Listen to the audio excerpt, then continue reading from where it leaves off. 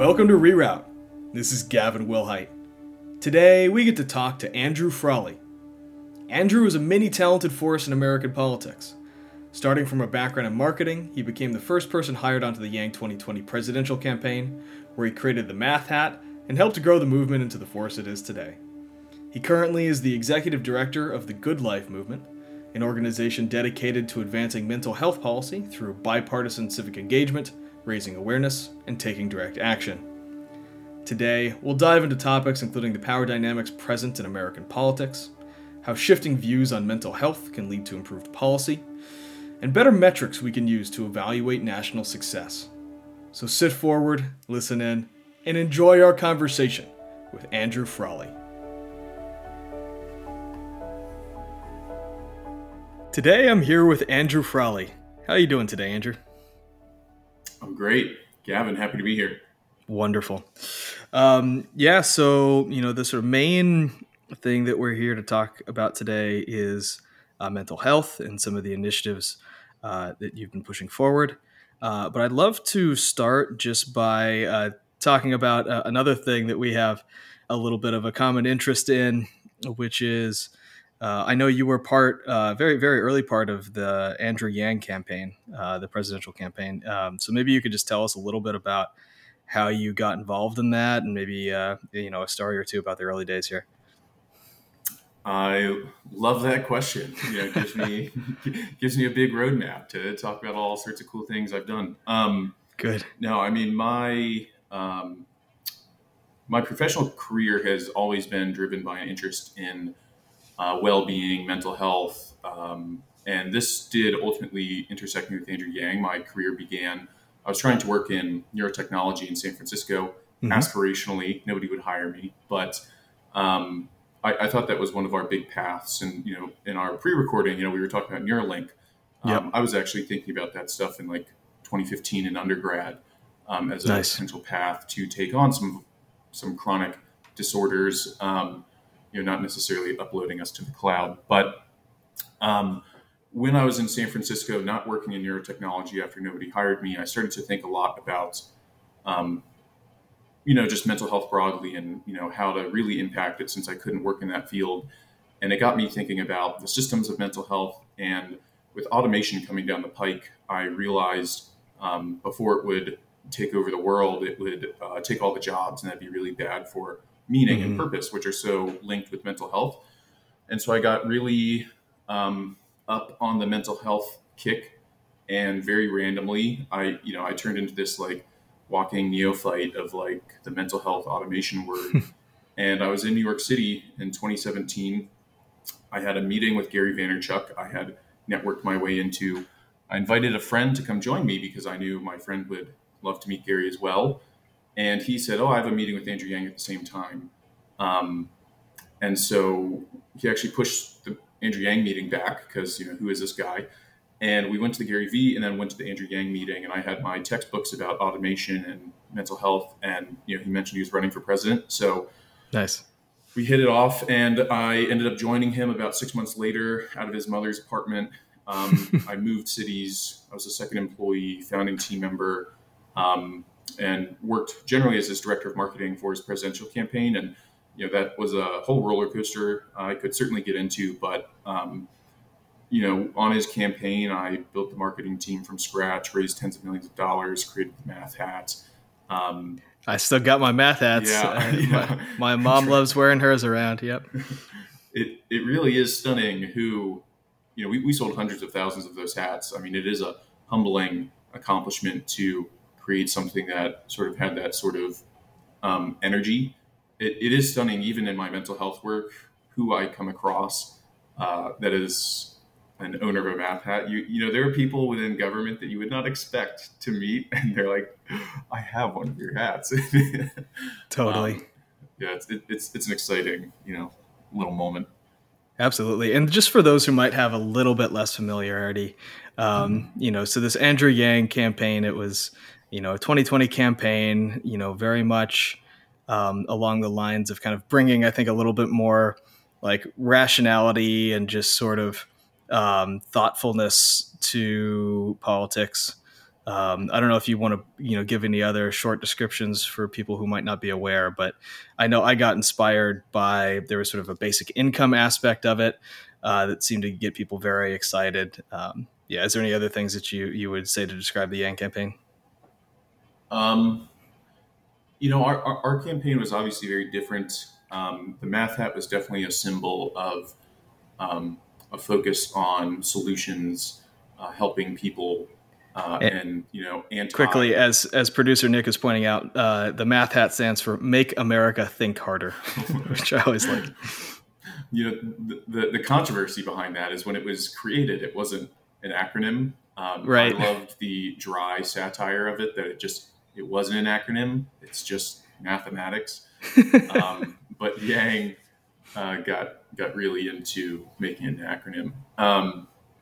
But it really was just a symbol of like the anti political circus. It's just actually we're very focused on the people, and otherwise the campaign was intentionally a sort of positive people's movement, uplifting, and I am ultimately trying to channel a lot of that similar energy in the new organization I'm building, Good Life Movement. That is really one of the central things we're missing from society right now, is just a generally positive vision of the future, Yes. specifically oriented around people. There's a lot of visions out there you see around climate. They have a clear vision for, green tech. But one thing I always say is like, where's just the movement about people and like improving our well-being? Like we have all these sub movements, but not a people movement. And that is Interesting. ultimately what we're trying to be. I'm curious if there's things that surprised you, kind of being on the ground there in a political campaign, or things that learned there that maybe you'd like to spread the word about. Yeah, it really was a wild experience. And I tell people about this all the time, that I actually grew up extremely disenchanted with politics. Mm-hmm. I was the last person you would ever expect to have worked on Yang's campaign. Um, and so what's interesting is I was basically just a normal guy, just hanging out in the political system. Mm-hmm. And so Andrew Yang's, meteoric rise that made no sense made it such that a lot of our political team were just like normal people that happened to find themselves inside of rooms where normal people don't often just stumble into. You only, Interesting. Yeah. I was in the room when Yang and Biden were chopping it up. Hmm. And usually to be in that room in any capacity, you spent 10 years, you know, doing whatever it takes to get in that room. And my biggest takeaway, which is actually pretty shocking, is one, I actually in general find many people in government way more well-intentioned than uh, like the general public thinks. But Interesting. my Yeah. biggest takeaway was really that um, like the people have almost all the power. I couldn't believe who would pull Yang aside or mention to him that they wish they could talk about the problems the way he did, but they can't because they are beholden to certain demographics within the public or certain constituencies. They have to be mindful of what they say. And Mm-hmm. it genuinely influenced my creation of the Good Life movement, because I realized that even though nobody really believes it too much in the public, like doing the simple things like making a phone call, and specifically the voters within, the district, or the voters within a certain election cycle, to a congressperson or a legislator, even state legislator, they literally create the entire agenda. Like Mm-hmm. politicians are totally reactive to their voters because they're just trying to stay in office.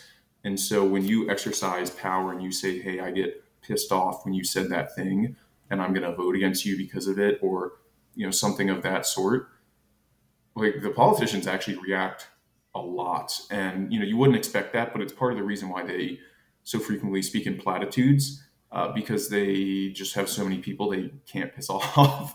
There's Totally. way more nuance to it, but that was actually my most shocking takeaway, is that the people matter and have influence. Yeah. we had a state senator on Faircloth, one of our earlier episodes, and he was telling us, kind of a similar thing about like, you know, there's only certain people who show up or who make the calls. And he's like, I've gotten so many calls from fundamentalists, but you just never get the calls from the reasonable people, and trying to call the, reasonable people to stand up and, just show up in these offices. Cause it's really hard, either show up in the offices, or make the phone calls or what have you. Right. Cause when it's only one side yelling in your ear. Yeah. Yeah. It's very true. And, the way I describe it is like, these people like their job, like congressmen or whoever, like they like their job. They don't have a clear path to another job. And so they also feel like they're the best for the job. And so they want to keep it. And when as much as we all talk about the influences of, money or whatever, like those things certainly play in. We are actually a democracy. Like who votes and who we vote for actually determines who's there. And especially for Congress, every 2 years, people have to like fight for the demographics who are going to vote for vote them in. And so, like you said, it's like, if you can build a lot of power within the, create your own group that will actually swing its own votes, or make your cause popular within the people who are, chronically swinging, each election cycle, this, the quote unquote swing voters. If you can build power in either of those, you can get a lot of promises. I don't want to say you can suddenly get everything done, but you can get a lot of promises. And, there's a trickle down on to how that does ultimately lead to legislation. But, I don't want to do a whole dissertation here, but I could speak to that. Sure. Yeah. Well, I do think that, I love to keep asking some questions on the campaign, and I think that we'll hit that. But, you're speaking here about, how do you create movements that give the attention of, our politicians. And so I'm curious a little bit, maybe you can tell us what you're thinking about as far as the Good Life Project. I know that this is a initiative that you're doing to try to get better kind of policy and just sort of governmental attitudes around mental health. But how are you thinking about kind of building that sort of force of influence there? Mm-hmm. Yeah. So the big picture of like what we're ultimately doing is that we're 100% committed just to advocacy, which is, political awareness, or one lane of advocacy, specifically political awareness, and organizing the public for mental health. And what that ultimately means is we're just trying to get a massive group of the public at large involved in the politics of mental health. The why here is that I was looking around during COVID trying to understand why this resoundingly popular cause had not translated into any sort of culture of accountability and not the political reform you would expect. Yep. And I can unpack how I think we can get the public, but really what we're ultimately just trying to do is get a giant swell of people to get together, register as voters, create a formal mental health voting block. Again, you could swing, once you have a block, you can swing people, and then get that group to make phone calls, write letters, do demonstrations, and then come to the table with a scorecard that we're actually working with many people in the mental health field on creating. Interesting. So you can come to the table and say, here's the plan. We all agree on it. We have the voters. We're calling, and you're like calling them to say, hey, this is the plan, and we have 3% of the vote. And again, you exercise that in the specific election cycles where seats do actually swing, and you can get those people somewhat beholden to you. So that is like our big picture goal. And mental health is extremely popular. 92% of Democrats, 92% of independents, 94% of Republicans are for it. So I actually think it's reasonably possible. The biggest risk for most organizations in this sort of situation is that they, if your cause becomes extremely politicized, your power is lessened. Like you can have a voting block that, says we're going to vote against you, against, gun reform or whatever. And like a Republican will just never really care because they don't make it out of their primary if they're, right. anti or whatever, anti Second Amendment or, reform. So that's a lot of our thinking. And, again, I could unpack how I plan to get the public, but Hmm. that's our larger vision. Yeah, that makes sense. Also, an amusing side note here of, it's going to take a little bit of time, but the other Yang spinoff, the Forward Party, is definitely trying to address some of those primary dynamics that you're talking Oh, about, right? yeah. Yeah. Um, Yeah. I feel for him. He is someone, his brand has been damaged in recent years. Just, running for mayor was a little rocky for him, and creating a third party and taking on like the general structure of election cycles is going to create some. I'm trying to find the right word, like some tension, Mm-hmm. but he is totally right on the diagnosis of the problems. And again, I feel for him because it's like to really pursue it, like you have to really go all in. You're totally willing to give up being the happy-go-lucky, likable person. Like for me, mental health, Mm-hmm. it's like you know everyone loves mental health, so I don't Yeah, feel it's true. that scared going into a room and telling people, "Oh, I'm doing the mental health thing." People are like, "Yeah," you know. How dare you try to make people saner? Yeah.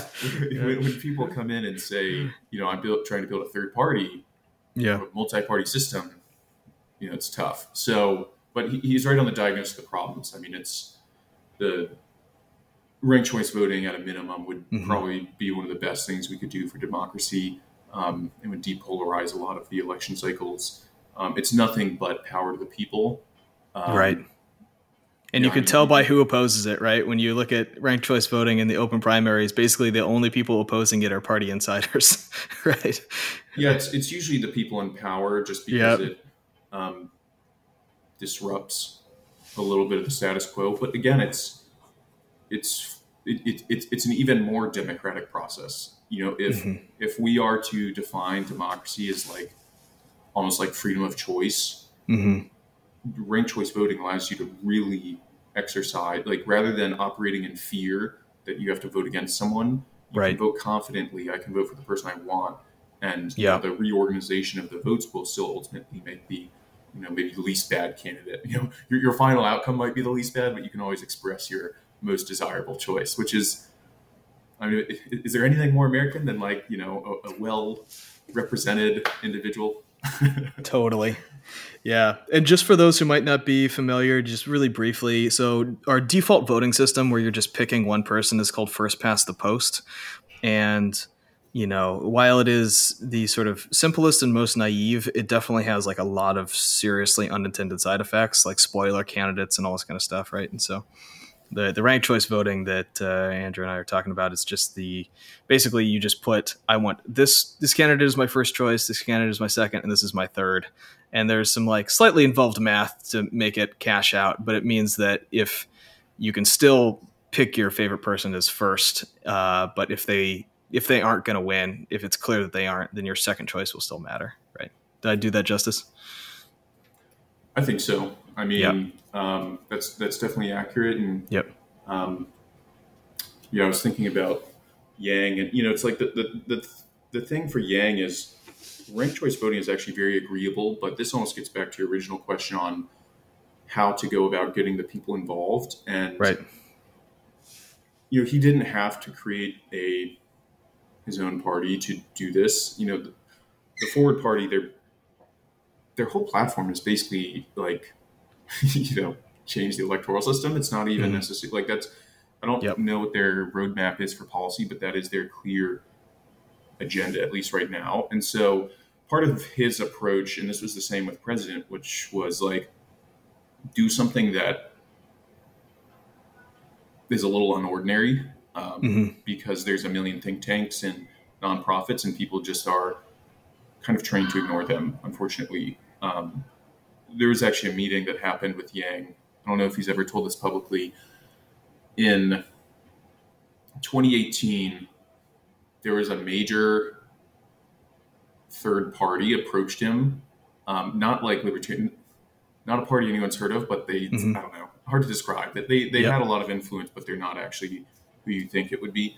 approached him saying, "Hey, you should run for," I think they said governor of New York or something, and they were basically just bagging him, saying like, running for president, you'll never get the attention on the cause you want, and all these things. And he was like, "You're talking to me because I'm running for president." I was in the room and I was like, "Wow, he Yeah, just owned these guys." I mean, that's great. That's um, great. yeah, Yeah, it worked.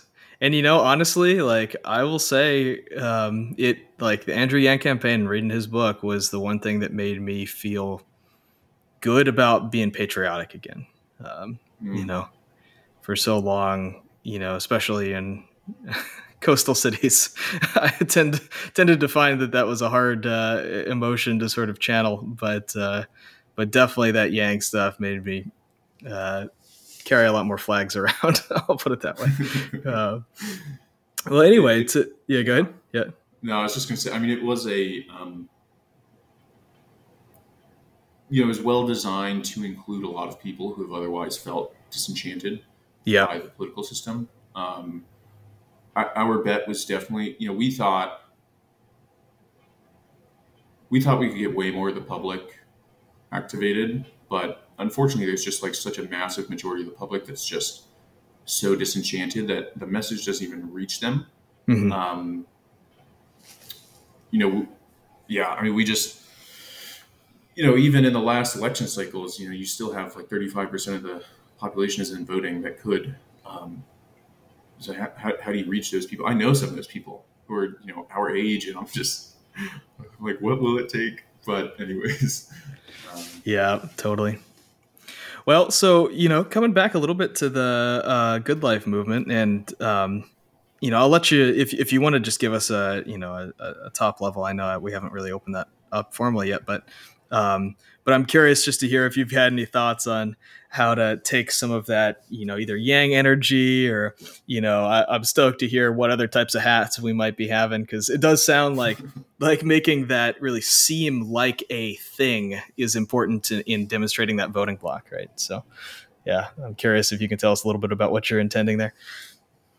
definitely. Yeah, I only launched this in October, so it's a young organization, and I'm very excited for the potential long term to do a lot of fun, exciting marketing things. I'm already getting some merch ideas percolating, but the bigger picture for us is really that, like, our main goal is to make mental health a top 10 political cause in the country. Mm-hmm. And well, our main goal is to end the mental health crisis and like uh, really reinvigorate our communities and heal the nation, really. But to do that strategically, our main goal is to make mental health a top 10 political cause in the country. And again, that goes back to like the very factually based incentive structures of politicians. Mm-hmm. So right now in the country, um, again, mental health is very popular even within like the legislative class. When you look at the general sentiment, Democrats, like legislators, love mental health, but the problem is they don't prioritize it. And Republicans actually like mental health as well, but they don't really. They're not a reliable vote. So if it comes to gun control or something, they might not vote for it. And so, really, again, what's missing is that the majority of the people in the country who love and care about mental health are not involved, and they're not making, or they're not getting together and making the phone calls and things like that. And it's not a knock on the public. I've actually put this critique on the mental health field that they've never actually gone out and just recruited the public, saying, Mm-hmm. "Hey, here's the vision, here's the plan, here's the organization. Let's go like fight for this." And so, I've said this to the mental health field, and I've made many friends because I've diagnosed it accurately, which is there is no vision that has been communicated to the public. Literally, the only thing that's been communicated, like when you ask the public, like what the plan is for mental health, again, this is like the wide general public. They think of like more drugs and Mm-hmm. more therapy, and that doesn't really invigorate people to like go fight for something. The Yeah. reality is like the solutions are much better than that. At the same time, literally, no, they've never just gone out and actively recruited the public. So if you think about the mental health conversation in the media or wherever, the story has usually always been like, hey, this is important. Like, here's my personal story. And yet it's rarely like, hey, this is the organization over there that we can go sign up for to fight for this certain bill or legislation. And so that Hmm. disconnect is like one of the major things missing. And again, like you have to fold in the public because I always give this example on how I talk about the public's influence on politicians. So we've already touched on this a bit, but again, politicians are reactive to what votes them in or out of office. And to have direct influence, you have to sway a huge voting bloc. And the example I give usually is this thing that I call like the pretzel union. So imagine like, it doesn't exist, but imagine like the pretzel industry has a union, very niche. And let's say they have Yep. 200 members and they get everyone together. They get 100% activation. They get all 200 members to call Nancy Pelosi and say, hey, Nancy, please pass our pretzel legislation. The thing is, Nancy Pelosi like won't probably do anything, and it's not her problem. It's just that otherwise she's dealing with like war, and famine, and poverty, and mass shootings, and all these like really important things. And again, there's like hundreds of thousands of people calling her about that, and so Yep. it's like very binary where it's like if you have 200 people, you can have everyone calling. If you have 200 people calling, like it's not that they don't like what you're doing. It's just like they got a lot of other things going on that they'll lose their seat over. Right. Um, and so you just have to reach a threshold where you literally have enough people where you can swing some votes. And it is a little bit zero sum because there's only 100% of a vote and people vote on something. So you have Hmm. to make mental health like a top cause. And so again, like when I think about this, the mental health field, they're all actually doing calls like the traditional establishment institutions, the American Psychological Association, like the National Alliance on Mental Illness. Like these organizations make calls, but they just don't have the volume to like really move the needle. Hmm. And they know that they've like there's a reason I hang out with them all the time. We're all friends, and so my organization is saying like, okay, we have to get this massive sum of the public involved. And our approach, our special sauce is really that we have an emphasis on the social determinants of health. And the way I break down our vision is it's sort of a two-part plan. Um, and the way I describe it is like the mental health crisis in our country is, it's like a house is on fire, like it's like completely ablaze. And we've never built the fire department. And so on the one hand, you need to build the fire department, and that's like establishing a functional care system. I could sit here and talk for an hour about the history of our care system and how screwed over and discriminated against it's been. But Hmm. this is like the 988 number, mobile crisis teams, taking on insurance companies who are literally just like screwing people up or screwing people over, denying claims, making it really hard to find a therapist. And then, things like investing in like getting counselors in our education system. Teaching life skills is at the forefront of the mental health field right now, like social and emotional learning, wholesome stuff. That is how I define the fire department and like build out the care system. There's much more to it. But at the same time, at some point, you need to start asking, why is everything on fire? And the Yep. reality is that it's like the lifestyles and the social determinants of health. We've like created a system in the U.S. that is just crushing people. We pursuit of happiness is our goal, but the way things have been set up are that we believe money is an appropriate proxy to well-being and happiness. And so we've been saying, okay, economic growth will make people happier. When so frequently at this point in like industrial late stage capitalism, uh, economic growth is coming at the expense of people. It's like the opposite of our goal. So, Yeah, um, it's interesting, right? Because you see a similar through line here, I think, in some of the discussions around universal basic income as well, and in other areas. But again, here in mental health, where there seems to be this individualizing of the problems, right? Where it's like your mental health problem, your financial problem, rather, it's easier to sort of put that blame on the individual rather than sort of societal issues. You know what I mean? no, you're definitely right. I mean, that's something a professor said to me, which was that the problem with how we're talking about the mental health crisis is that we're individualizing societal problems, like you said. Hmm. And yeah, it's like, individual choice weighs into it a lot, for sure. And, I'm trying to think, individual choice. And like when someone says like individualizing a societal problem, Hmm. we're really treating it in like individualized ways. It's like you said, it's looking at an individual and saying, oh, this thing is bad. What are the circumstances? Like, oh, it's because you're not working out. It's because you're, you know, ruminating.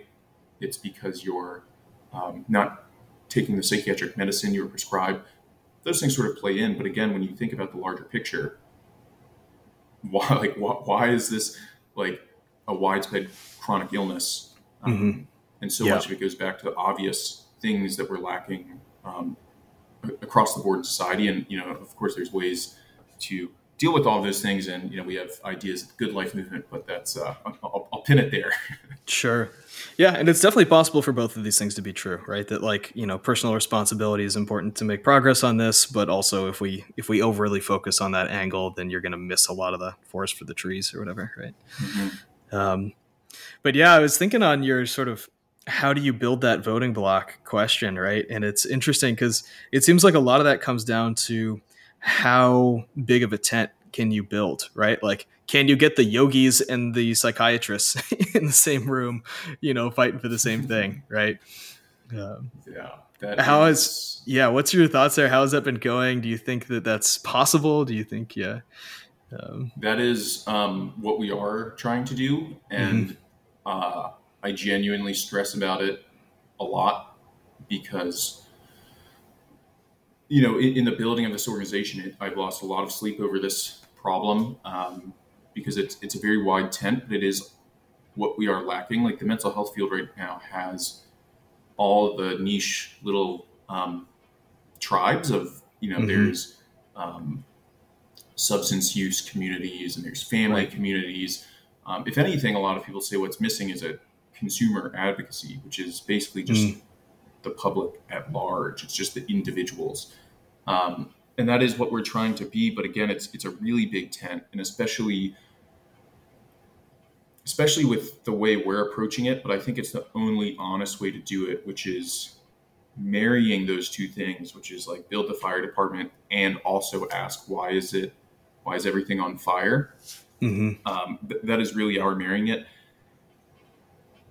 We'll yeah. see how far we can get with a big tent. I'm optimistic. A lot of our vision and policies, which we haven't really gotten into too much, but a lot of our vision and policies are really intentionally designed to be the things everyone can agree on. So when I talked about 988, and when I talked about youth education and the care system, the fire department, there's a vision that the mental health field wrote together that it's called the Unified Vision. It was released in December 2020, Hmm. and it's this vision. It's not like the most progressive, you know, social reform for the 21st century, but it's a very solid plan that is co-signed by like 70 to 80 different advocacy organizations in this field, which is to Interesting. me almost an unprecedented achievement that you could get 70 to 80 organizations that represent so many different little demographics in a very like highly sensitive field where there's so many, Hmm. this isn't, we're not talking about like agriculture. This Right. is life and death. This is, civil rights in many instances. So getting that many people to sign on to something is a tremendous achievement. Um, it's bipartisan, like everyone generally agrees on it. So that constitutes the majority of our vision, where it's like these are things that everyone agrees on.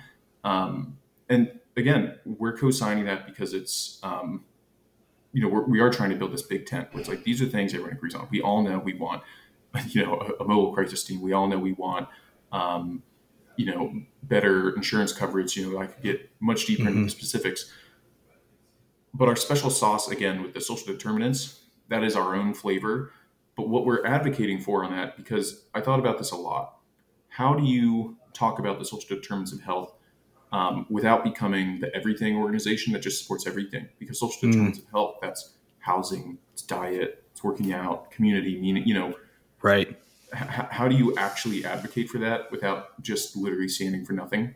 Hmm. And so we advocate for a new measurement of social progress, which is called Mm, gross domestic well-being, nice. which is really like the single lever that will allow it's like the one, it's like the single lever within society that will actually allow us to over time collectively improve the social determinants of health.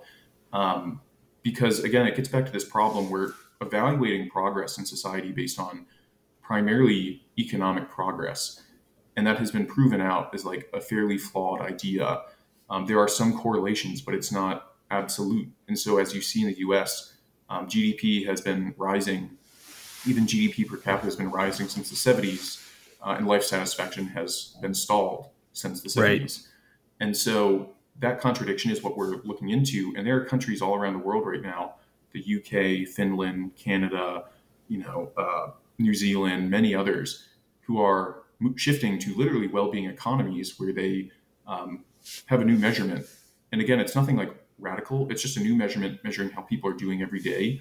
And you can actually see how your policies are doing rather than just like hoping it goes well. The UK measures it every week, and they can literally see when they Nice. make an economic change. Um, like, oh, look at that! Like, what was it? Liz Truss came in and Yeah. tanked the economy. Like, oh, people aren't doing so well this week. But yeah, there's a Yeah. lot more I could unpack of that, but I'll pin it. Yeah. I mean, it's right. It just seems like it's like running a website these days while intentionally ignoring, traffic rates or something like that, right? You're, you're like completely ignoring a primary metric that matters. And so it's impossible to really optimize until you're doing that, right? I think is what you're kind of pointing Yeah, at. it's extremely bizarre to me. We measure so many things in this country. We literally just do not collectively, routinely measure the well-being of our people. Mm. We have health indicators. We had talked about this in the pre-call about qualities and dollies, which are Yep. um, primarily around like disability, adjusted life years, and Yep. yeah, Yep. but we just don't have a single measure of like how are people doing. There's Right. some third party people who do like life satisfaction surveys every decade, and that's it. I mean, we Hmm. measure mass scores, we measure every metric, but we can literally just ask people super reliable, super validated within rigorous studies for decades, and we just don't actually measure it here in the U.S. I mean, it's bananas to me. Yeah, it's interesting because you could definitely imagine. I don't know how hard these conversations are, but it's definitely something where you could imagine a Facebook or a Google being open to throwing a survey in front of folks, or there's plenty of arms of these companies that are at least ostensibly trying to do these sorts of good projects. Yeah, I mean, there are a lot of avenues. Hmm. Many different sampling methods. Hmm. For us, again, every country has to create their own because a Right. good well-being measurement is culturally sensitive, and you just have to be aware of who you're asking and the words you use, and what all that stuff. So we Totally. we literally are advocating for like our actual like legislative ask is we already are advocating for an executive order from the president to create a president's commission on the new measurements of well-being.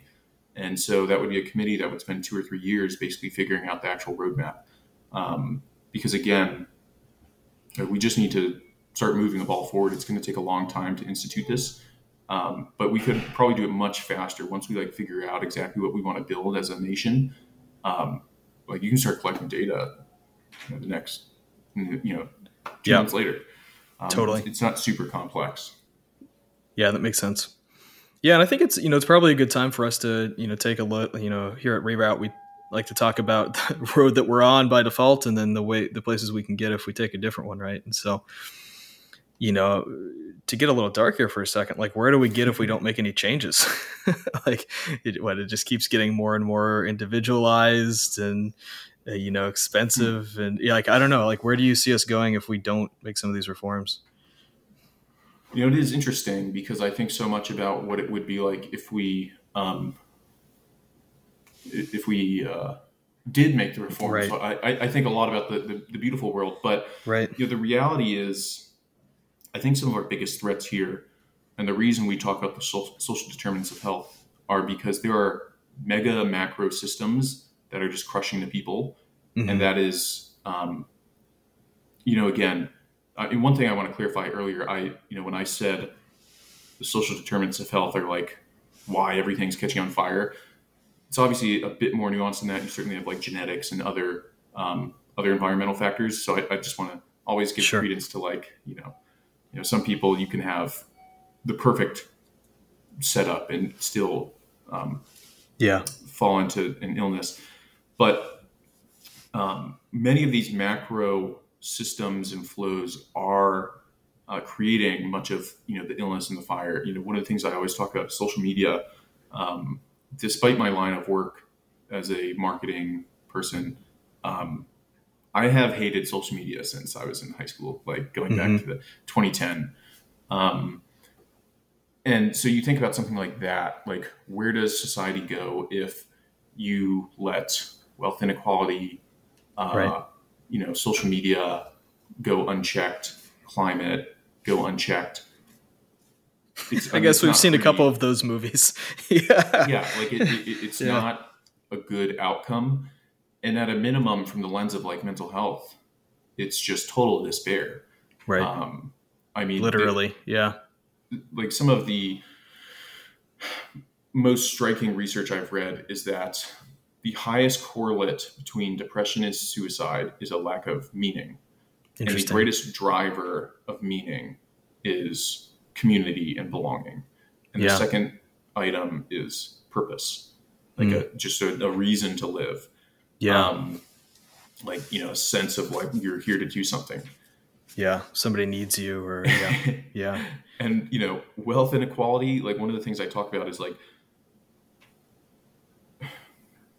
people being squeezed financially has really led to a lot of the deconstruction of community Hmm. and purpose because people are leaving the home communities they're in. This was Andrew Yang's original thesis with Venture Hmm. for America: is the flows of human capital in the United States. Right. People are leaving their home communities and their where they belong to go to these like consolidated centers of talent and opportunity. New York, Chicago, L.A., and otherwise like there's limited opportunity, especially if you're someone who like got saddled with college debt.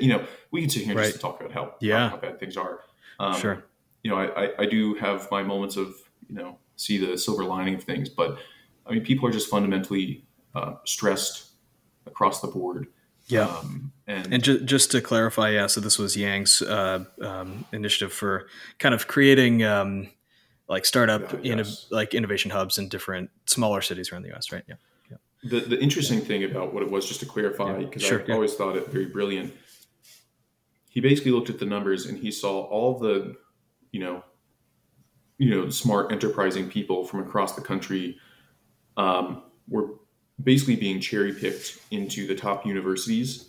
Um, so let's say you're a super enterprising person out of Missouri. Rather than staying in Missouri and bringing opportunity to Missouri, you might have ended up going to Harvard, and then Harvard funneled everyone into like 80% of their students into one of like five industries, which was like doctor, lawyer, Hmm. Hmm. consultant, into five different cities basically. And so he was like, there's this talent drain on the whole country that's just leaving them behind. So Right. that was what he was trying to fix, the flows of human capital. I always thought it was extremely Yeah. brilliant. Yeah. That's keen. Yeah. Um, but yeah, so this is where we continue to go, and I would see on this default road, it seems like both these correlates and also just kind of like people's raw well being seems, I don't know the numbers on this, right, but it seems highly correlated with we're seeing more and more domestic terrorism problems and all this kind of stuff, right? And it just Oh seems like yeah. it's a dial on so many of these other issues that we're having. But and also on the right, like as you were saying in the beginning, right, it's the quality of the thinking and electorate pretty Hmm. still pretty directly drives our democracy, right? So I'm totally with you. I mean, I've yep. always, in the mental health field, I've had, you know, certainly my years and years of emotional distress and Hmm. depression and all sorts of things. People are always asking me like, why are you in this? And Hmm. a lot of like the traditional mental health field, they're in it because usually someone they know died by suicide, or Mm. they had um, attempted it themselves. But many of them, I feel like, are shocked when I say this is just like the most important thing in society, Mm. because again, I have my lived experience and they certainly Yeah. think the same, but they're almost like, but why would you, like, there must be another reason, because Mm. I guess a lot of the field has just been, and really society is just like for so long neglected this like extremely obvious thing. And this gets to your point here, which is like, if you improve mental health, if you improve people's well-being, make them happier, everything else improves. People Right. are more creative. People are, there's less domestic abuse. If you have like better communities, literally you see like less extremism. I mean, Right. people are more productive in the workplace. Children are raised better. They're happier. They're more conscientious and wholesome. I mean, everything improves if you can like pull this one lever. And Hmm. so this has always been obvious to me, and I've always been stunned why I feel like I'm like, fighting against the systems here. If you're a lawmaker or someone, every day you should be thinking about how can we like thread the needle here and pull the one hidden lever that will Right. just improve well-being. And there's a lot of interesting research actually going on into like what are like those silver bullets. We don't have it. Again, we need to build the fire department. It's not like the most cost-effective stuff, but like if someone's in the house right now, you don't go and figure out the optimal fabric of the hose. You just go and save Hmm. someone's life. Yep. Um, but there is interesting research on the, And we probably shouldn't just dump a bunch of lithium in the water. But I don't know if you've seen those studies at all. But yeah, it's I have heard of that. It is actually creative thinking, but yeah. I don't think that would probably be the path. I think I agree with you, but it is interesting. They've seen all these natural experiments where basically people are just like significantly happier in places where there's more natural lithium content in the water. But anyway, it's I mean, uh lithium is genuinely used in many yeah, medications. I mean, for bipolar it is. disorder, Yeah. lithium is the treatment. It's the medication. Yeah. It's like just lithium. To be clear, the biggest critique against it is that the levels of lithium in the waters are much lower than a normal therapeutic dose. But regardless, uh, road we could go, rabbit hole. But I think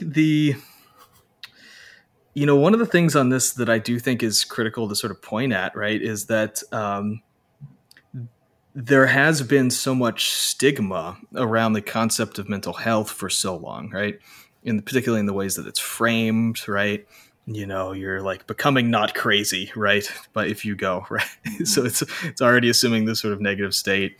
And I think that this is one of the things that kind of you're in my generation and especially the sort of upcoming generations are really helping to do, right? Which is to reframe mental health as a positive thing, as sort of improvements and upgrades to your life rather than fixing flaws in you, right? And just Mhm. making that something that we're willing to talk about. And I think that like my guess is that that's where some of this stuff is coming from on these people that you're talking to, right? Is they're just not used to it being championed, right? It's something that you kind of have to do in secret is admit that you need help, quote Mhm. unquote, right?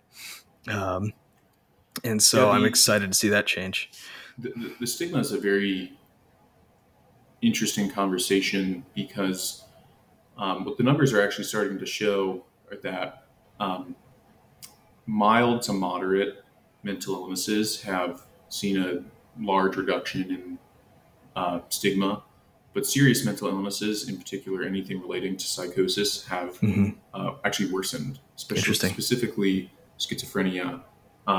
Like people with those sorts of um, illnesses are seeing more uh, discrimination.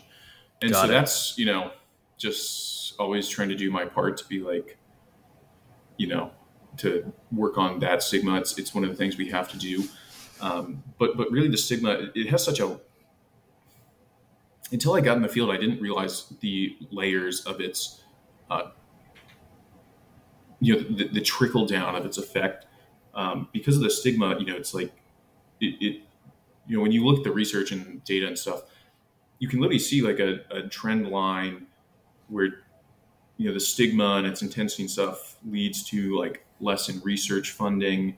Wow. Yeah. And it creates like a really difficult patient ecosystem where mental health treatments have some of the lowest adherence rates of any treatment.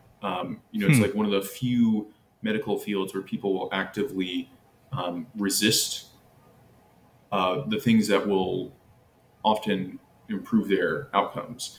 Like for psychiatric medicine, the adherence rate is under 40%. And there's a saying in the mental health field that mental illnesses are the non-carceral illness, because if you're a family and your son gets cancer, everyone in the community comes together with a casserole. And if they get schizophrenia, like no one talks about it. So it's really interesting when you start to unpack it. And it's had just so many institutional effects. And then you do probably, I don't even know if I should go here, but you have the counter sort of reactionary position on this too, which is like, no, you should never, if somebody has, narcissistic personality disorder or some of these other things, it's like, no, you should never hold this against somebody. Like, it's just people being neurodivergent or whatever. Right. And so you get this sort of like apologist behavior for sort of bad behavior that stems from some of this stuff too. And so there's definitely nuance, right? Yeah. I mean, this is where I think a lot about the really big umbrella. Just like you see in any field. I mean, it's like a extreme version of that in the mental health field. There's so many different perspectives on how to approach it. Yes. There's a subgroup called Mad Pride, which advocates for people with schizophrenia or various forms of psychosis or delusions, where they're like, I hear voices and that's fine. And it's like, it's interesting. Like, yeah, like I actually met an individual at a conference that I was at in upstate New York. And he was a, very, let's say socially adjusted and, generally doing well individual. And he still hears voices every day. And he was like, I've just learned to recognize the distinction. I don't know if I'm representing the Mad Pride group totally accurately here. I mean, that's how it's been explained to me. But I think there's something to it. But again, like usually I think the way a lot of people think about it is, does this illness or divergency prevent you from reaching your goals? Like that's how a lot of people think about intervention. Yeah, same with addiction, right? Yeah, define that. Yeah, it's not like involuntary intervention, but just as an individual, how to make your own choice. And for many people, their goals are to like have a happy marriage or something. And if your bipolar disorder, or not bipolar disorder, like if your narcissistic personality disorder is preventing that, then like, it's up to you to decide, but it's sort of stopping you from reaching your goal. I think I would put an asterisk on that too, though, right? Is, and I oftentimes hear it said as consequences, right? Like it's an addiction if it has consequences for your life, right? But I think there's also, this is where it gets trickier, right? But there's this asterisk of like for your life or for those around you or like in your community, right? And that's where it seems like it gets a little trickier, but it's still important. Yeah. I mean, this gets really deep into like the philosophy and morality of, just individual social responsibility. Exactly. Yeah. And I think, some of this is to say that I do appreciate the way that you're looking at this, which is like, okay, let's set the high level metrics. Let's focus on that, right? Because there is all these gnarly challenges, right? But if you can get people, shooting for the same goals, collaborating on the same metrics, using that to drive decision making, then a lot of the stuff gets decided in, smaller subcommittees or, by folks who are closer on the ground. Right. So. Yeah, the metrics thing is really interesting. So in the UK, I mentioned there.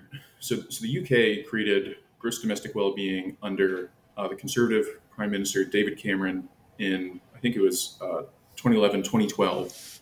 And so they've been sort of at this for a while, and they've utilized this measurement to already pass some like major legislation that has had tremendous outcomes, which I can get into the specifics of those. But a lot of their methodology here is because they've had a decade, they're assembling what I almost look at as like potentially one of the most important bodies of human knowledge that we'll ever have, Wow. which is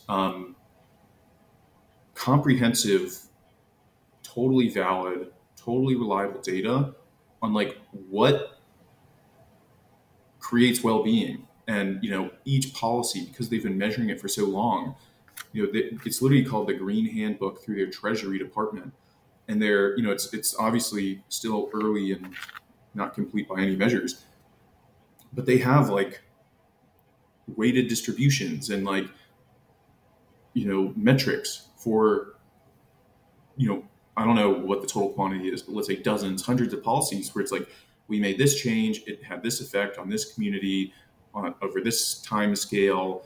This is what you can assume is like, your increase in well-being will be, 0.5, which, they literally have a number between 10,000 and 16,000 pounds is how they can weight one point of life satisfaction and well-being to a resident. And I know that to me is such a different way of just organizing society, because rather than frankly like guesswork and predictions, especially like with the QALY and DALY measurements. So, just for context for anyone listening, DALY is disability adjusted life years, and quality is quality adjusted life years. And basically, these are like questions. This is like the only other metric besides money that we're really using in society to, at the highest level, make decisions. Yeah.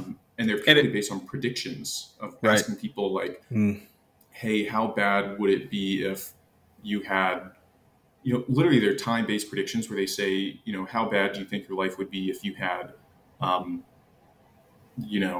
this ailment or something. And, one of the problems with that, just to, close out this rant, is that mental illness in particular is one of the most poorly forecasted ailments in humanity. So depression was compared with a limp. They asked people, to rate the burden of, disease per se. Depression, on average, was viewed as equally bad as having a slight limp. And then the facts of like how people experience it, depression is 10 times worse, 10 times more debilitating. And we look at that and we say, like most people would say, oh, a limp is, just as bad as depression. And so we're just like flawed in our ability to make this prediction. So QALYs and DALYs are not a good way to be organizing society. Yeah. And I do think that, it's interesting, right? Because these metrics come across as so distasteful in a sense, right? So cold. But it is kind of this thing where it's like, okay, well, if you're sitting in this room trying to decide where, the AID's going, right? Like you kind of need some of these metrics, and maybe they're not ideal right now, right? But there is, it's kind of hard to escape them. Yeah. Oh yeah. I mean, and if there was anything I could qualify or clarify on what I just said, I'd call them bad. I mean, they're not bad metrics. They are better than nothing. And it was an advancement when we started using them. But we have, obviously it's still early, but the well-being measurements are very promising in what they can do. And seeing at this point, 5, 6, 7 governments beginning to utilize it is very exciting. And I think it's, I think it is something we obviously need here in the United States. And that's why we're fighting for it with the Good Life movement. Makes sense. I think it's the one thing we could do that could really usher in a new era. And more than anything, I think it's very symbolic. to the people, it would be very exciting if we created a new measurement Mhm. and began to think about that as like an explicit goal for Yes. just ourselves. Like that. That is refreshing. Are you familiar with QRI at all? The Quality Research Institute? No. Yeah, so they we actually tried to do a podcast with them because they're great, but their work is very esoteric and it gets very complicated very fast. So we haven't quite figured out how to do an episode, but interesting folks to talk to. They do they try to do just kind of like very um, I don't know, maybe nuts and bolts level understanding of um, positive and negative valence in the brain, and use psychedelics to sort of invoke these states Mm. sometimes. Um, but yeah, they're quite interesting folks trying to throw a very particular type of rigor at this question. Hmm. But I'll have to look into them. I mean, there's a lot of people doing lots of interesting work. I mean, I'm yeah, optimistic sometimes when I yeah, look at what people are working on.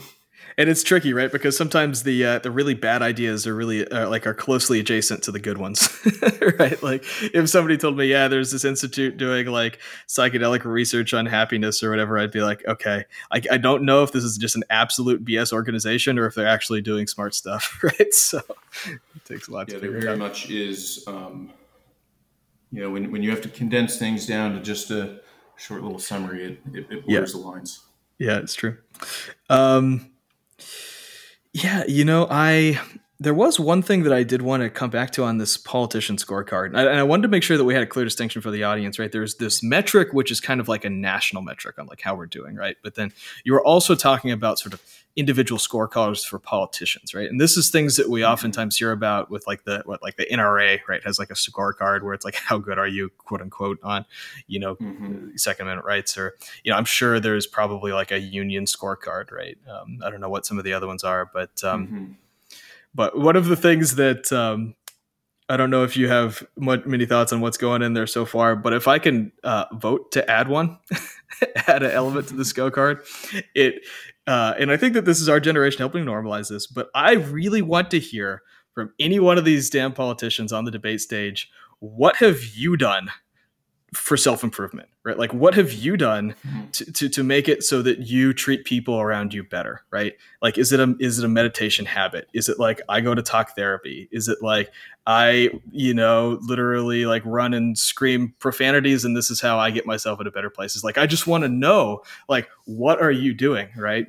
And so having somebody actually self-describe I would love to see on that scorecard. That is interesting. I mean, I will think about it a bit more. I mean, it would be Yep. certainly a hard sell at the institutional level, but Totally. It is a little provocative, but yeah. yeah, I mean, my fear on questions like that is many of these politicians are so trained to, um, just say very agreeable things, and so Right. um, I think they'd all just say, I go on a walk, and so like, Right. Yeah. No, it's that's it's what I true. feel like the answer would be. But more than anything, it would be normalizing a bit for just like, um, you know, self care basically. Right.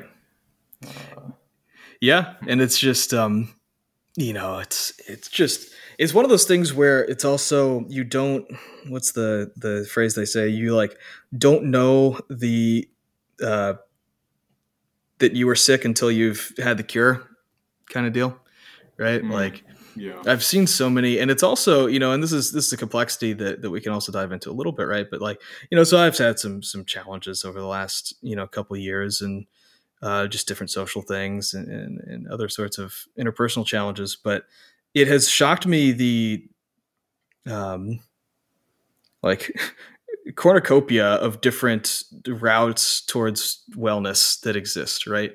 And how many of them are reasonably legit. Like some of them, I would say that aren't, but you're like, okay, like I can see like why this tapping thing works. I can see why this form of talk therapy works. I can see why internal family systems works. I can see how meditation works. I can see how stoicism works, right? And it's like there's not a one size fit all. It's different for everybody. We need to make sure that any of our policies support this, but we also need to be able to figure out which of these interventions are pseudoscience and which aren't, right? And that's also tricky. So Mm-hmm. I don't know if you have any thoughts on sort of, either how we champion or manage the sort of number of options at our disposal here. Mm-hmm. Yeah, so I mean, that's a good question, and I think what you were referencing earlier is it's called anosognosia, which is when someone has generally in reference to like mental illness and they don't realize they're sick. It's obviously generally um, talked about with people with like schizophrenia. They don't often realize. Um, Perhaps I think I'm saying something even more general though, which is yeah, like, I think you yeah, are. yeah, I don't know how far that word applies to mm-hmm, mm-hmm, just anything, but I get your point. yep, To the question, I think it's a really interesting point. And when I began to work around the Good Life movement, I mean, I've been researching this for 2 years almost, and I went mm-hmm, very far and wide. I also wasn't certain this is what I was going to build. I started with a completely clean slate and asked myself, like, how do we systemically take on the mental health crisis? I went really deep into individual therapy and counseling and like what that mm-hmm, looks like. I went just super far and wide. And to your point, I literally had a spreadsheet of all the different ideologies and all the different ways because I'm with you. I was trying to compile all the different paths, and I actually considered building a private company that would help mm-hmm. people navigate, like find their treatment, loose Modality, or treatment yeah, and yeah, ideology. yep, yep, That being said, especially in regards to pseudoscience, I mean, one of the things that the Good Life movement is intentionally trying to do to actually deal with this is through this big tent. It's almost exactly what you said earlier, intentionally designing an organization that unites the psychiatrists and the yogis. mm-hmm, And mm-hmm, I often call, you sort of have this one half of, let's say, thought leadership around mental health right now, which is what mm-hmm. I sort of reference as like um, the TikTok class. Interesting. And I don't even mean that in a demeaning way. It's just like, I don't know how to define this like grouping of sort of like influencers who are really at the forefront of influence. And the problem is I talk about this in the white paper, the Good Life movement. I think it's like 70% of the top mental health influencers on the top 100, I think it was, on Instagram have like no training at all in anything. Right. And so, I see your point, which is like, how do you merge that? And when you go on those accounts, they're like 80% accurate. They Right. are Yeah. talking about trauma and stuff, but then like astrology sort of like sneaks in. Yeah. So I am ultimately trying, I think we can find a lot of common ground. And the thing is, I'm not even saying like, get rid of astrology, because one of the benefits around mental health and treatment and stuff is like the placebo effect is very, very real. And sometimes people just need a place where they feel their identity and feel seen. And, sometimes if that's through astrology, whatever it takes, obviously there can be some negative consequences if that goes too far and someone is like letting that make life decisions for them. But yeah, and particularly if it's using taxpayer money, I think that's where, right? Yeah. No, that's a good point. Yeah, I bring this up because I do know that the UK has had some battles with this, right? Where it's like, do we fund the acupuncture? Do we fund, right? And so, it's, but I do like you're pointing at this big tent thing, right? And there is kind of, it gives me some hope of like, okay, well, if you can really build like a coalition like that maybe there's internal regulation that can happen, right? Like if you really can get the psychiatrists and the yogis sitting in the same room, like with enough of a diverse cohort, you would hope that you'd be able to set up ways where they could identify the charlatans in the group. You know what I mean? Mm-hmm. Yeah, I mean, it depends on definitely a little bit on the details of like how you're assembling the group and in what format. I mean, the good news is like the unified vision, which is drafted by many of the like sort of institutional advocacy organizations. I find it much better and refreshing than anyone would expect. Uh, again, you get that many organizations to That's sign on to good. Yeah. something, you think it's going to be very watered down. Again, it's not like the end all be all, but it's going to take everyone getting together. Like I said, that's like the ultimate thesis of the Good Life movement. It's going to take everyone getting together and going to the government and saying like, "Hey, this is the plan." I've talked to many people in government. I literally some people from the White House, and they've said historically the biggest problem with the mental health field, um, like pre-COVID, is that they were not working together. And Hmm. so, if there was a problem, 10 people would come to the table and they'd all say different things. And if you're the White House, you're like, so what do I do? Like, go figure Right. it out amongst yourself. So you like, this is my thing. It's like I have all sorts of like potentially far out beliefs on like specific ideas or causes or niche ideas within the field, but we're trying to take on a mental health crisis that is widespread across a country of 340 million people, which is Hmm. impacting 1 in 5 people annually. Less than half of those people are getting treatment. The suicide rates, top 10 in the country, number two for youth under 17. So, like, again, the house is on fire, and it's like so much of what we're doing is trying to get this massive swell of people. And so, again, when I think about the unified vision, much better than you would expect. And there are pieces of it in there that I think would be appealing to many of the um, like influencers and TikTokers and stuff. Like it's very, uh, a lot of the vision accounts for things that people would be excited about. Again, teaching life skills in school, social and emotional learning. I mean, everyone loves that. Even like meditative skills is part of the plan. Hmm. And then you have really bringing trauma informed curricula into every step of the process. It's so rather than just like having a single model of therapy, it's rather than having a single model of like education, uh, you have instructors and educators who are excited or excited, but they're drafting content and being reactive to people's like traumas and stories and things like that. Like that's all part of the plan, um, and I think that would be something much of the sort of influencer class. I need to come up with a better sort of like way to reference that because that sort of sounds a little demeaning, and I don't mean it demeaning in any way, but I just literally don't know how to reference like that group of influencers that are like doing this work. Um, but I don't know. I'll pin it there. I mean, I could, of course, talk about all of this more, but And it's interesting, right? Because I've worked with a lot of professionals on different, I dealt with some chronic pain stuff, and like I've worked with a lot of different professionals on this. But one of the guys who does the best job is just a random YouTuber who's read all the books, and he just has enough time and enough thoughtfulness to kind of put it together and synthesize the information and present it, right? And does it on a totally, cadence that works with people's lives, right? You're like, okay, well, it's every day there's a new video, or right, what have you. So, yeah, I I'm think, with you. yeah, yeah, go ahead. Just many of these people are, like again, like to me, the average is like 80% accurate. Like many of them are doing lots of Right. very good work, and some of them are 90 to 100%.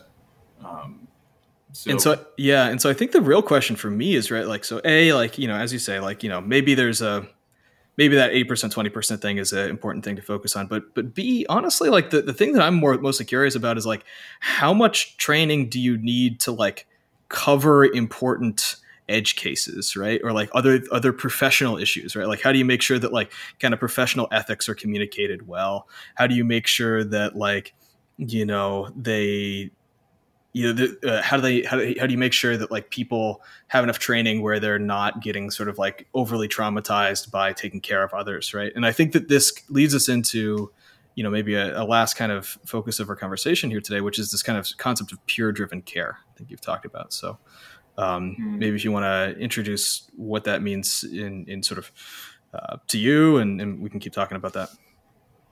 that's a good question. Yep. So yeah, I mean, I think the big picture. Again, this is even part of the unified vision is peer driven care. It Mm-hmm. really gets back to this question of um, so there's a few levels to this. One, when you talk about like treatment and things around like the house is on fire, um, one, like treatments do actually work. Like there's a lot of hesitation in society around like, do treatments actually work? And they do. A lot of the problem is actually that our mental health care system like doesn't really exist. It's like super fragmented. It's this hodgepodge of like underfunding and discrimination over years. So when you actually do it right, and it is what's usually called like coordinated care, which is like intentional timing. It's like precise of like, this medication or this life change paired with this at this exact time, like the outcomes are quite encouraging. A derivative of that is the workforce, because one of the biggest problems we have is not enough providers, not enough therapists, not enough support just in general. It's a very like, especially around therapy, uh, it's a very one-on-one, individualized driven treatment. So that's difficult. And so one of the big problems is that if we actually made therapy accessible to everyone on a weekly basis through healthcare, um, and we were training all of our therapists at a minimum like 2 year social work degrees or a PhD in psychology. To be a psychologist, you have to have a PhD. And we'd all be paying like $10,000 a month for healthcare. Mhm.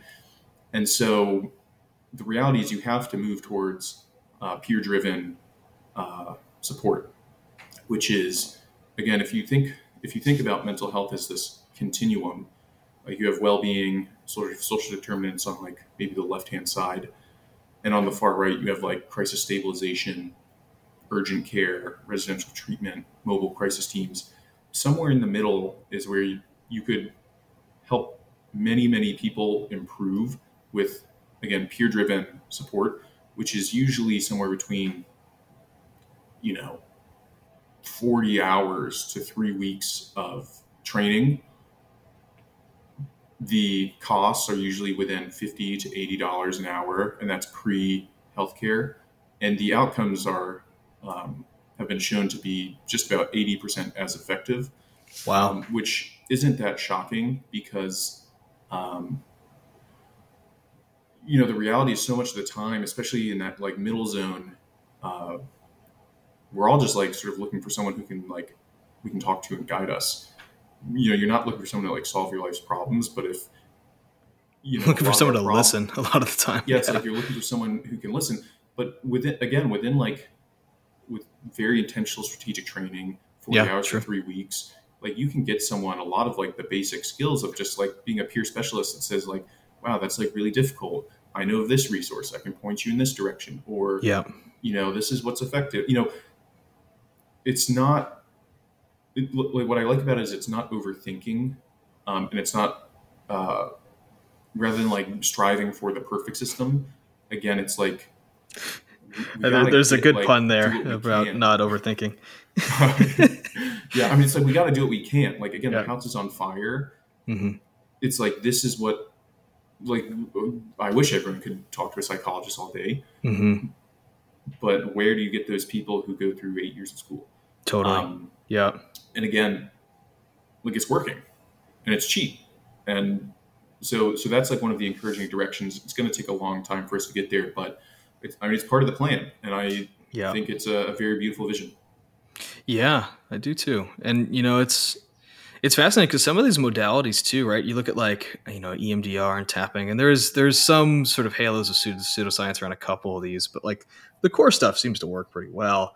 And like it takes like a lot of this, you're just following a script, right? And it takes some empathy to like set up the right container and stuff like that, right? But Hmm. it is wild how simple the actual procedures can be in some of these situations with these treatments. But Definitely, and yeah. part of it, of course, is especially within peer support. So much of it is being cognizant of like culture and who the individual is. So Hmm. on the 988 hotline, the ideal system. This isn't necessarily true everywhere, but if you call in and you're a veteran, like you'll speak to a peer specialist who's also a veteran, Oh wow. Yeah. um, and that is small, very difficult to like do that at scale where there's always a veteran, but you can see how that would be really effective. Um, And so, yeah, it's really long term. I think that the dream is you probably have like a very decentralized system where a lot of care is very local, community driven. It's people who are familiar. I mean, so much of care for someone who has, let's say someone's in an episode of acute psychosis and they go to a stabilization center or even residential. A lot of the care is like a stable home, like a routine where they go to bed at a certain time and they wake up and they make a contribution around the treatment center where they help sweep or make Sure. lunch or whatever.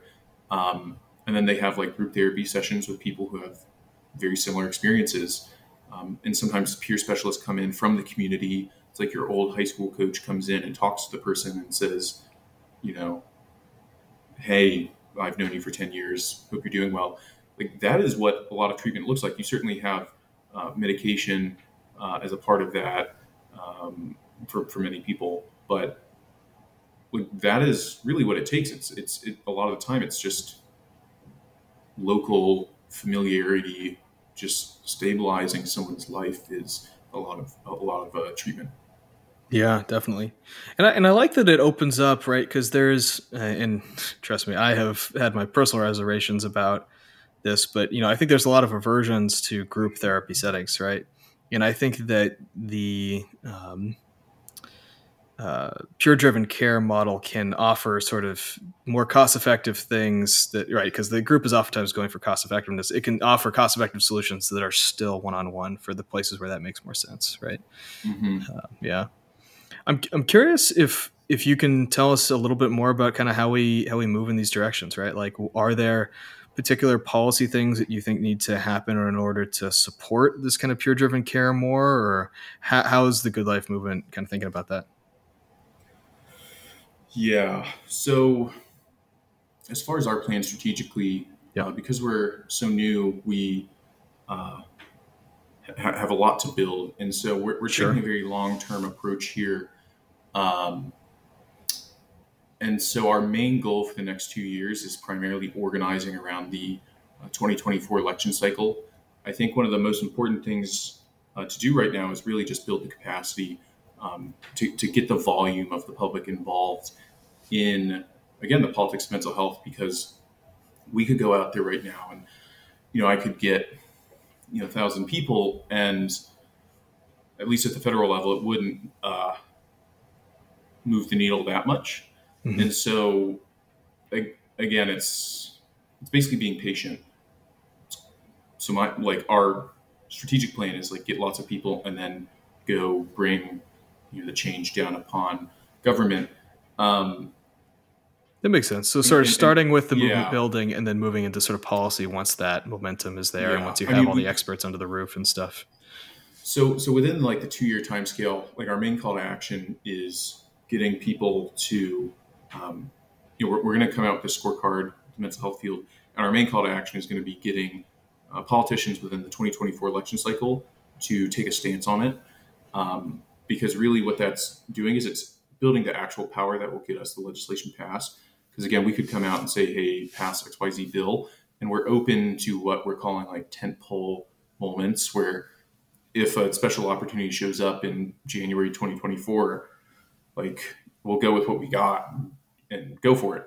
But um, really, we looked at the last midterm cycle, and less than, I think the number was like less than 3 to 5% of candidates made mental health any part of their election platform, which is just hmm ridiculous.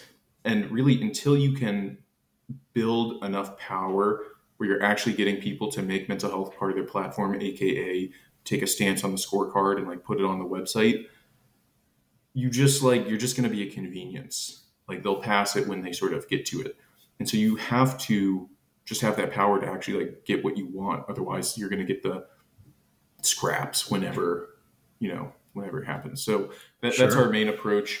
And we have all of our policies defined on our website through the unified vision and our gross domestic well-being. Um, but yeah, goal one is like, hey, let's get pissed off and make politicians, acknowledge us. Love it. Where is that website if folks are trying to find you? It's Good Life Movement mentalhealthwareness.org. And for those people who are interested, our even shorter timescale goal is we're asking everyone to donate $1. We're trying to get 10,000 donors by May of 2023 because, Love it. I mentioned this earlier. So much of the story around mental health has been like we've established it's important and we've gone out in our media and told our story. But we've never made the call to action. So this May, we're going to make a little augmentation to Mental Health Awareness Month. We're going to make it Mental Health Political Awareness Month. So our goal is to come out in that month and say we have 10,000 people who have effectively endorsed these ideas and this vision and this goal, collaborate and come out with a sort of a small coalition of people in the field. And hopefully that'll be the beginning of changing the narrative in the country that mental health is not just important, but it's something we should fight for and can fight for through the Good Life movement. I love it. Well, hey, we've talked about how this is the underpinning of so many important issues in the country. So it seems like a easy move to make, to drop $1 in the hat. Definitely encourage everybody to do it. Any other things that you feel like we should cover today before we wrap? No, I mean, we covered most of it. I mean, obviously, if anyone has questions, they could email me or the organization. I'm Andrew at goodlifemovement.org. Perfect. Happy to answer questions. I mean, this was, as I mentioned, I've been working on this for a long time, but I hope people feel encouraged because, like you said, this is the moment, this is the opportunity, and this is, to me, the most important thing we can do. This is how we, again, especially gross domestic well-being, if you can change that individual lever, your trickle over time is just a gradually more effective society in how it allocates resources towards well-being, which has second and third degree order effects on everything. So this is, to me, the linchpin to it all. Yes, it does seem. Well, we wish you the best. I hope for all of our sakes we can raise some well-being. And thanks again for being on to share with us what you're up to. Yeah, of course. Thank you for having me. It's been a pleasure, Gavin. Absolutely. All right. Take care.